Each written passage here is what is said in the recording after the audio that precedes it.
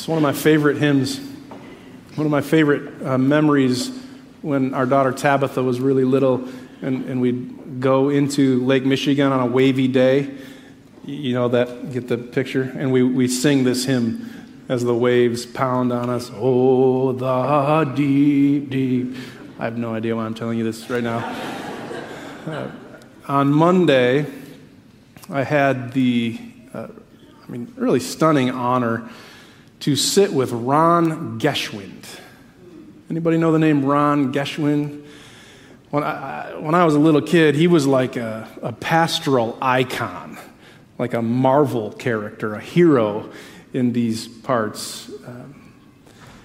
With his wife Jan, they've been married for decades now. She fell and broke her hip on Sunday, had surgery on Tuesday, the same hip she broke about 6 months ago, and redid the same surgery. So if you're thinking about Ron and Jan, please keep them in your prayers.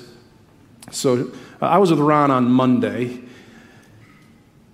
85 years old, about 10 years ago, diagnosed with Parkinson's, that disease that slowly takes from you. It's the slow process of loss of dexterity, loss of strength, loss of memory. He's over at the atrium at Royal Park in Zeeland. Jan's still in their condo east of Holland. Made my way to his room 205. The door was slightly ajar. I knocked anyway. There was a bed, kind of a hospital-style bed with a bedside lampstand and then a recliner, a dining room table with a half-completed puzzle on it, a John Grisham novel and his Bible. He was sitting in the lazy boy watching Liverpool play Leeds in soccer. Well, here's a picture of Ron watching the game. Jonathan Gabhart loves Liverpool, so I had to take the picture. So Jonathan, this is what I do for a living. I go visit people and watch soccer. I'm like, it's very hard being a pastor. When Liverpool was up 1-0, I snuck in a few questions, the responses to which I think you'll want to hear. If there's time, I'll tell you a little bit later. Now, this is the third Sunday in the season of Eastertide.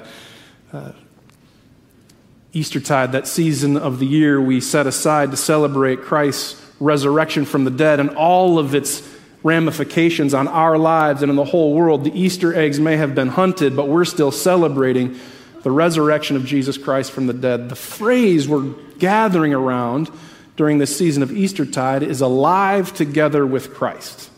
It's from Ephesians chapter 2, verse 5. It sounds like this in Greek. Maybe Rachel will throw it up there. Suna zo apoiesin. That's a mouthful, isn't it? And I realize means a whole lot of nothing to most of us. Suna zo apoiesin is, the root word is zo apoieo, which means made alive. And soon is the prefix, which means with. So made alive with, which I'm trying to make the point here. You're not made alive like Christ, as if Christ was some sort of example of what will happen to you one day if you play your cards right, but you're made alive with Christ. Through the doing and the dying and the rising and reigning of Jesus Christ from the dead, you're made alive with him. So whatever else you think is true of you, you're alive with Christ. So whatever else is going on in the world, swirling, that might leave you breathless with frustration, that's not all that's true, the swirling realities of our world. You're made alive with Christ. As you make complicated decisions and you engage with people you're not always like, you're alive with Christ. I would have thought someone would have said amen somewhere. And you still don't say amen. It's shocking to me. So thank you, Luis, my friend. So listen with me to the verses that surround our phrase, alive together with Christ. You were dead through your trespasses and sins in which you once lived, following the course of this world, the spirit of the power of air that's now at work among those who are disobedient. All of us once lived among them, following the passions of the flesh, the desires of flesh and senses, and we were by nature children of wrath, like everyone else. But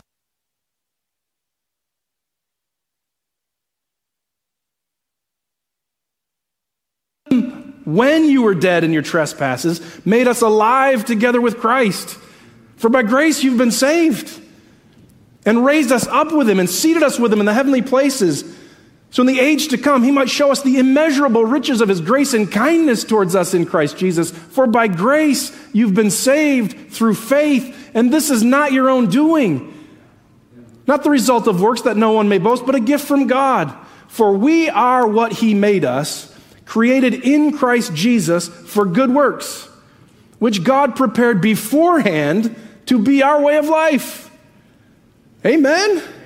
Amen. Man, that's the gospel. There it is, right there. Ephesians 2, 1 through 10. Take a picture of it and look at it every day.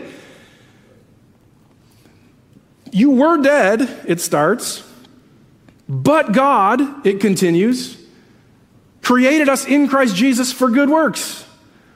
How about we maneuver our way through a sermon that way? You were dead. I mean, I'm not trying to be mean, just inviting a little honesty. You were dead. Paul, the author of Ephesians, doesn't feel the need to soften the blow.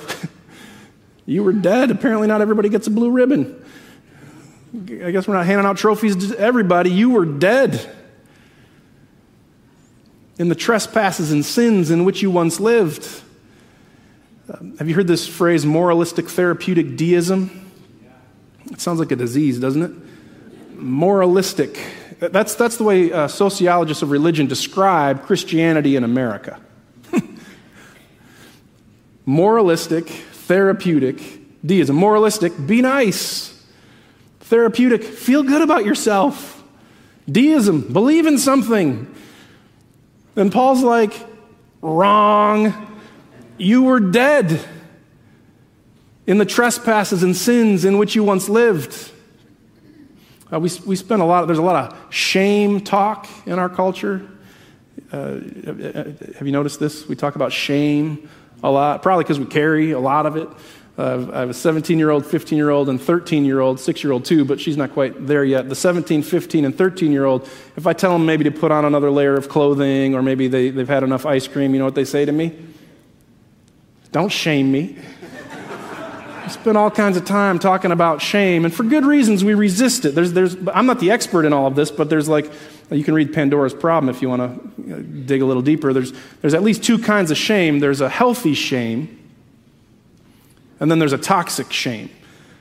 My friend Brett was telling me about this earlier this week. Healthy shame is like when you're about to walk into the street, into oncoming traffic, and someone yells, "Brett, stop!" You might feel shame, but that's a whole lot better than walking into oncoming traffic. It's a healthy shame. The toxic shame are the lies we believe about ourselves and we tell ourselves repeatedly, like you get a B+ on your test and you say to yourself, I'm dumb. It's toxic shame. Or you're in tension with a friend and you think, nobody likes me. Toxic shame. Our resistance, and appropriately so, to toxic shame, we've sort of thrown out the baby with the bathwater, and now we sort of resist any kind of shame. Healthy shame too, with its associated guilt. So now we live in a moment where you can't tell anyone what's right or wrong. You can't say anything. I don't want to shame you. So now the cultural mantra is you do you. Create your own adventure. And Paul's like, no, you were dead. Are you with me? Let me ratchet this down several thousand levels. My daughter, Ava. You'll hear her before you see her. There are not enough words in the English language for me to use to tell you how much I love Ava. She is spectacular. She will run something someday, so you may want to hire her now just to get ahead of it all. We have a dog, Samson, who's about as big as Ava, probably bigger, actually. Here's a picture of Ava and Samson. Ava loves Samson. Samson's not so sure about Ava because of the things that she'll do, so she wants a cat. we are not getting a cat. I'm not shaming cat people. I'm just not a cat guy. But she wants something smaller she can cuddle and hold and play with. So instead, we got her a hamster. We got her 2 hamsters, actually, Ralph and Squishy, only to realize that you can't have 2 hamsters in the same cage. If you know what I'm talking about, you know what I'm talking about. So we brought Ralph back, and now we have Squishy. Here's a picture of Ava with Squishy. She loves little Squishy. She loves to cuddle him and hold him and play with him. We take family hikes, and she wants to bring Squishy. We set the table for dinner, and she sets a plate for Squishy. She loves Squishy. Her love for him is equaled by my disdain for that thing. I can't stand Squishy. Squishy got out of the cage or whatever that thing is once, well, actually several times, and of course I'm the one who had nothing to do with Squishy getting out, but I'm the one who's got to go find Squishy. And one time when I caught him, he bit me. And I have not talked to Squishy since. I can't stand Squishy, but I love Ava. Well, I was gone. I don't know what happened, but I went into Ava's room. This was a couple of weeks ago. Squishy was on his back. I had nothing to do with it. Squishy was on his back, stiff appendages, his teeth protruding from his mouth. Squishy was gone. Squishy died. Ava didn't know about it, and I wasn't sure how to tell her about it, so I spent the afternoon trying to hide it from her. Getting creative in all of the different ways I could soften the blow of Squishy's demise. But there's no other way around it. Squishy was dead. I had to tell her, Squishy's gone, Aves. She was devastated. Oh, man, it was terrible. We had a little funeral, buried Squishy. She put a peace rock. Everybody said kind words about Squishy. I didn't have much to say. No matter how creative we try to be in avoiding the reality of our lives, at a certain point, you just have to be honest with yourself. At least Paul's inviting us into honesty. You're dead. We're not trying to shame anybody. We're actually trying to free you. You can't undead yourself, but if you can name the reality of your life, but God, that's how it continues, but God, who is rich in mercy, out of the great love with which he loved us, made us alive together with Christ. Ava's calling me right now. I guarantee you she's at home watching the service online. I'm not answering it, though. You were dead is the invitation into honesty. But God. That's the whole gospel. 2 words. You could take your Bible, say Holy Bible, subtitled, but God. That's the whole story. Way back in the way backiest of beginnings, God made the world, and he said, it's so good, but something so sad happened. They took of the fruit they were told would break their hearts. Actually, what it says, in the day that you eat of it, you'll die. And they ate it anyway, and death became the reality. But God shows up to the first man and the first woman and clothes them from the shame of their nakedness. Cain, their boy, kills their son Abel, but God marks Cain so that no one will hurt him.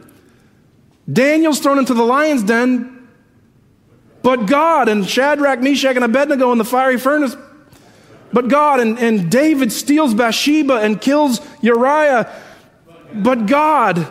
Peter denies Christ, but God. It's the whole gospel, but God, who's rich in mercy, out of the great love with which he loved us, made us alive together with Christ. It's by grace you've been saved. Grace, grace, God's grace, grace that is greater than all our sins, every one of them. You name it, if you dare, but God. There's Anna Erickson's preaching over at the warehouse this morning. Same passage. She's quoting Frederick Buechner. She sent me the quote, and I'm flat out stealing it. After centuries of handling and mishandling, most religious words have become so shop-worn, nobody's much interested anymore. Not so with grace. For some reason, grace is something you can never get but can only be given. A crucial eccentricity of the Christian faith is the assertion that people are saved by grace. There's nothing you have to do. There's nothing you have to do. There is nothing you have to do. Buechner says there's nothing you have to do. Paul says there's nothing you can do. You were dead. You can't undead yourself. But God, who is rich in mercy, out of the great love with which he loved us, made us alive together with Christ. I just think it's amazing. You were dead, but God created us in Christ Jesus for good works. Grace is not permission. You know what I'm saying? It's not a free pass to go back doing all the things you've been doing. You're made for good works. People like me love to talk about that passage in Genesis. I think it's chapter 1, verse 27. We're made in the image of God. You walk around carrying the image of God, which is stunning when you stop to think about it. But this is equally stunning. You were made for good works. In this way, you dehumanize your own self when you fail to do good. You objectify yourself. You make yourself something other than you are. So for all of the energy and time we take to hide our own brokenness and shame, what if we just embrace the reality that we're dead but God, and spend all of our time and energy wondering, how can we do good? Who can we bless? What word can we say? What action can we offer? What thing can we do for good? That's what you made for. I just think that's remarkable. So here, I think we got a couple minutes left. I think you should take some time right now, while you're sitting there, or online, or in the gathering, whatever. What one thing are you going to do today that's good? You know? Like send the texts, make the call, be generous, whatever it is, one thing, and let it be like practice for a way of life. This is who you are.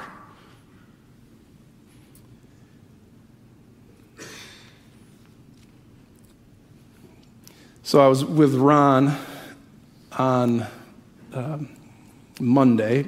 Jan had fallen on Sunday. Surgery was Tuesday. I think it was about 1 o'clock in the afternoon. We were together. Such a good guy. So I met him really after Parkinson's had begun to do its work in his life, that slow process of loss. But back in the day when I was a kid, the guy was like an icon. So I texted my dad, who knew him in his prime, and said, hey, can you tell me a little bit about Ron Geschwin? And this was my dad's text back. I do not have his permission to share this, but God, who's rich in mercy. If he were a character in Pilgrim's Progress, he would be valiant for the truth. If he were an Old Testament character, he'd be Elijah. If he were a New Testament character, clearly one of the sons of thunder. If an early church character, John Chrysostom, known as the Golden Mouth. If a reformer, Ulrich Zwingli. A theologian, as fearless as William Wallace. Ron Geschwin. They started coming to Pillar a few years ago. They'd sit like in the 4th or 5th row right about there. Ron Geschwin. Parkinson's been doing what it's doing. I went to visit him on Monday, watching Liverpool. Liverpool's up 1-0, so I could slip in a few questions. He has good days and he has bad days, and this happened to be one of the really good days. So we're having a good conversation. His mind is coherent, or the mumbling is less. He gets really emotional at no signal. He blames it on the Parkinson's. We talked about his kids and his grandkids, and then at one point I asked him, do you ever think about your preaching life? And it was like the fog of Parkinson's just disappeared. And he shot back, yes. I said, if you had one more sermon, what passage would you preach? He said, John 14. That's the I am the way and the truth and the life. No one comes to the Father except through me. And I said to him, well, what would it be about? And I loved this. He got all kinds of emotional, blamed it on the Parkinson's, but I didn't believe him. He said something about grace. 85 years old. Parkinson's doing its thing. The man wants to talk about grace. The preacher wants to shout, grace, grace, but God. Not a free pass, but an invitation, the wind in our sails that sends us out into the world for good. That's who you are. Amen? In the name of the Father, and the Son, and the Holy Spirit. Amen.